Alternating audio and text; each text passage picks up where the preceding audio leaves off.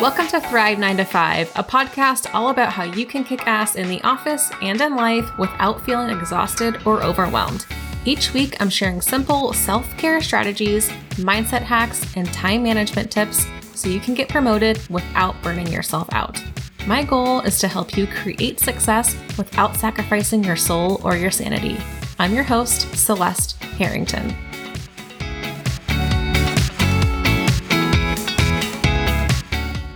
Hey Thrivers, how are you doing? Let me guess, you're going to say, I'm so busy. And that's what we're talking about today. Busy performativeness, or performative busyness is probably what I should say instead. I am so fascinated by this topic right now, and I think I have been fascinated by it for a while, to be honest. It always just kind of makes me wonder when people are like, I'm just so busy. It's just really vague. And I honestly think it's because we always want to look busy. Because in our world, busyness equals productivity, and productivity means you're worthy. And that's literally all I coach on is self-worth, because people are constantly questioning their own worth because our current structure in the workforce or jobs or in life is we really aren't worthy unless we're producing something. That's really what we're taught. And it's not necessarily true. Actually, it's not true at all, because your self-worth is completely dependent on the way you think about yourself. So of course you're going to feel worthless if you think that you're an unproductive POS. Don't you love how I just dive into these topics? I don't give you any preview to it. I just dive right in. I'm not here to waste your time, right? We all have limited time on this earth, so let's get to the juicy parts quickly. That's why these podcasts are short and easy and digestible, so you get all the goodness quickly, so you can put it into action quickly. So back to busyness and self-worth. Really, it's what it comes down to. So whenever you go around saying how busy you are, it's because you want to come off as worthy. You want people to think that you are a contributing member to society. That's really it. I mean, if you were to go up to someone or they were to come up to you and they asked, how are you doing? And you're like, oh yeah, I'm doing great. I just got a massage or came back from vacation or I just took a nap. And usually if you do say that, usually their responses are like, oh, lucky you, or must be nice. It's kind of snide and not polite, and there's a lot of envy or jealousy. And it's because they are in the same boat. They are, quote unquote, busy to try and come off as worthy. So fascinating. I think this is so deeply embedded in the work culture for a lot of reasons. I'm reading this book, Deep Work, by Cal Newport, and he really goes into this idea of performative busyness, or he might call it something else, where you are always trying to seem really busy to your peers, your colleagues, and your leadership, because we think that being busy means that we're productive, and productivity is what we tie our worth to. And so whenever you think about the workplace, and he dives really into like instant messaging and email and open concept workspaces where people are really easily distracted. And those things are really easy things to check off the list. Like if someone sends you an email or sends you a Slack message or IM, it's really easy just to respond and kind of get a quick hit of, I talk about this hormone all the time, dopamine, to make you feel good, to make you seem busy and productive to your teammates and your peers and your boss. Because you're responsive and you have all the answers and you can react quickly, which is making you seem like you are a valuable person to the team. And then you use that as external validation to validate yourself, to make yourself feel good. So it's really this cycle. And what's so fascinating is whenever you're doing this work, what Cal Newport says is shallow work. It's not deep work. Like it's easy. You're easily distracted. You're not really doing undistracted focused time where you are solving the world's problems. Whenever you're doing that, you aren't actually focusing on solving the world's problems. And maybe that's not your job, but you're also not doing your job. And then you complain, this is where I'm coming in on my ideology, then you're complaining about how stressed out and how busy you are because you don't get anything fucking done. And I'm getting mad about this now because I teach a lot of calendaring and time management systems. And so many times I hear people saying like, they're just so busy and they can't get anything done. It's like, actually, you're really not that busy. You're just over there like farting around, text messaging and instant messaging and slacking and emailing. So of course you're not spending any time getting any of your core work done. If you look at your people's job descriptions, they're not there just to instant message and email people. You were hired to do a really specific job. You were hired actually based on the value that you're contributing to that task, therefore the company. That is why you're hired, which is why it always blows my mind when I'm telling clients and even friends of mine and even my partner, yeah, turn your phone on Do Not Disturb. Turn your Slack on Do Not Disturb. Don't be in your inbox all damn day because you're not going to get anything done. I even actually just got off a meeting where I was like, yeah, don't Slack me. My Slack is always set to inactive because I do not answer Slack. That is not the way to get a hold of me. And he was like, good for you. It's like, yeah, I'm glad. Thank you. It is good for me. You should try it because people complain all the time about the dinging and the pinging and because it's distracting you from your core work. That's why you're not getting anything done. And so this is immediately where people think, oh, well, how can I be available to my team or my manager? They just need me. They need you to do your job is what they need you to do. And yes, emailing is part of your job. There's another study within that Cal Newport book, Deep Work, about how much a company spends on the amount of time employees spend emailing. It was fascinating. It was millions of dollars. And it doesn't go to show that email is a terrible method. There's probably a lot of value that has gone on in those emails. But he was talking a lot about emailing and how we spend so much time, one, in our inboxes, but two, pushing virtual paper around, right? You have these dialogues that really aren't that deep. And so when he's talking a lot about deep work, it makes me think, how can I deepen my email responses? Because I'm guilty of this as well. Just we're hitting a response really quickly and someone's kind of bouncing emails back and forth, which is why everyone is a proponent for Slack or instant messaging because you can do that quicker in that format. And I get it. We're in a high technological advanced world where we're expected to keep up with technology and be able to respond quickly. But also, that response time is only a fraction of your value, if not part of your value at all. Your value is in the quality of work that you produce. And so whenever you're sitting around thinking that you have to be busy in order to be productive, in order to be valuable, you kind of have it backwards.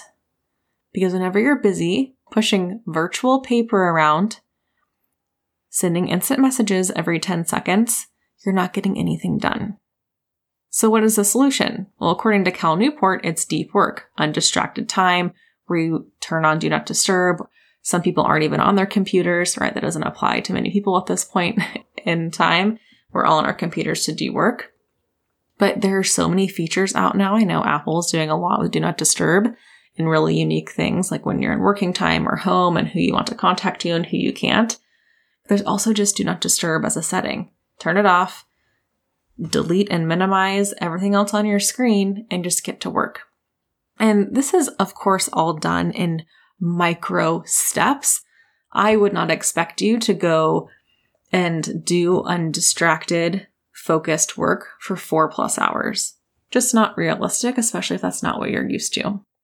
But if you can start with 30 minutes of focused work, undistracted at a time per day, that's pretty amazing.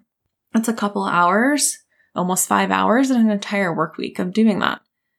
Imagine how much you would get done if you had 5 hours of undistracted, focused time. That's where you're contributing your real value. And when it goes to thought work, like if you put a coaching spin on this, you have to have a serious mindset shift in order to do that.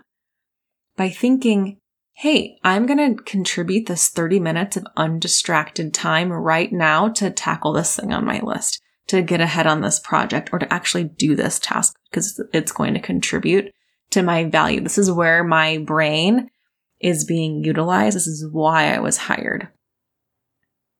That is when you start to think about yourself as a really valuable, really worthy contributor. Instead of thinking like, I have to be busy and I have to like go talk to this person or be in this meeting or be available. That is not why you're there. You're not there to be available. You're there to do the work. And this is why people get so detached from their work in the first place. Think about whenever you first get a job, you're really excited. You applied for a reason because there was interest or inspiration or aspiration. You're really motivated because it's something that you're really interested in. But then you start pushing around these virtual papers and instant messaging and emailing and this surface level work, and it takes you away from the deep work that you were excited about in the first place. So whenever you think about your brain, you're a contributing member to a society, to the work. Think about your values and the work that you really enjoy doing. How can you set yourself up for success to do that, to continue to contribute in a way that is valuable, not just for you, but for the company you're working for the world that you're living in? That is what makes you worthy. Not the busyness, the visible busyness. I think he talks about that too. That's why we think we all have to be available all the time, because we need other people to see that we're busy. And that's why people have a hard time with what Cal was calling deep work, because it's not necessarily visible work. Sitting down, nose to the grindstone, whenever you're like really focused and undistracted and unavailable, no one can see the work you're doing. But what they can see is the outcome or the result of what you're creating. And that's pretty magical. And that is actually what you're rated on. When you think about like performance reviews or annual reviews or quarterly reviews, whatever it is, the performance evaluations, you are judged on the outcome. You are judged on your performance. Even if you're an entrepreneur, you're judging yourself on the goals you meet, on the clients you serve, on the results that you're creating. And you can't do that whenever you're trying to just be visibly busy. Whenever you're saying, quote unquote, I'm so busy, you're not getting anything done. So one of my surefire ways to start getting stuff done is, of course, to turn your phone on Do Not Disturb, to turn your computer on Do Not Disturb. If you aren't even ready to do that, then turn off all the notifications. Of course, in my teaching and the coaching that I do, you can't take any action unless your mindset is aligned with that action. So if you're thinking like, oh, I have to be available at all times, it's going to be really hard for you to do that. So start questioning, do you really need to be available at all hours? If you do, I can't imagine you sleep very well. There's probably some time where you don't need to be available. Or you could think, actually, my boss probably wants me to focus on this. Or they're not even thinking about your boss. I really want to focus on this. I'm making a difference. This is going to make a huge difference. I'm contributing so much to my environment and the world around me. Those are things that you can maybe start thinking. And if that's even too far-fetched, I know one of my mentors likes to start with, it's possible. It's possible that if I set aside 30 minutes of uninterrupted time, I will make a huge difference. It's possible if I set aside uninterrupted time, I will be worthy. Or it's possible I am worthy if I'm not available at all times. It's possible my worth might increase if I'm not available at all times, which I can promise you it will. So when you start thinking and believing that whatever you're contributing, regardless of your availability, is valuable, you'll also start to think that you are valuable. Because whenever you think that you are valuable, regardless of your emails and instant messaging capabilities, then you'll start to do the deep work, the unfocused work, and produce the results that you were hired to do. All right, I think that is enough for you to start thinking about your visible busyness or your secret success that you can create whenever you're focused on what you're creating and what you want to contribute. I will leave one more thing if you still don't believe me that this is the way of the world. Because it might feel like you're swimming upstream. You're doing something different than your peers who are visibly busy all the time. and you're going to do something different, but you're also going to create something incredible. And I'll remind you, whenever you are going through your performance review, your boss will never ask you how many emails you sent. They'll also never ask you how many hours were you available on instant messaging. Your work is very rarely ever valued on the amount of time you spend on it. So you get to decide how you spend your time. Do you want to be visibly busy all of the time, where you actually don't get anything done and you are trying to be performatively productive, and then you stress out that your to-do list never gets checked off? Or do you want to have some uninterrupted work time where you can actually get things done because you really want to? Those items wouldn't be on your to-do list if you didn't want to do them in the first place. All right, my friend, I'll talk to you next week.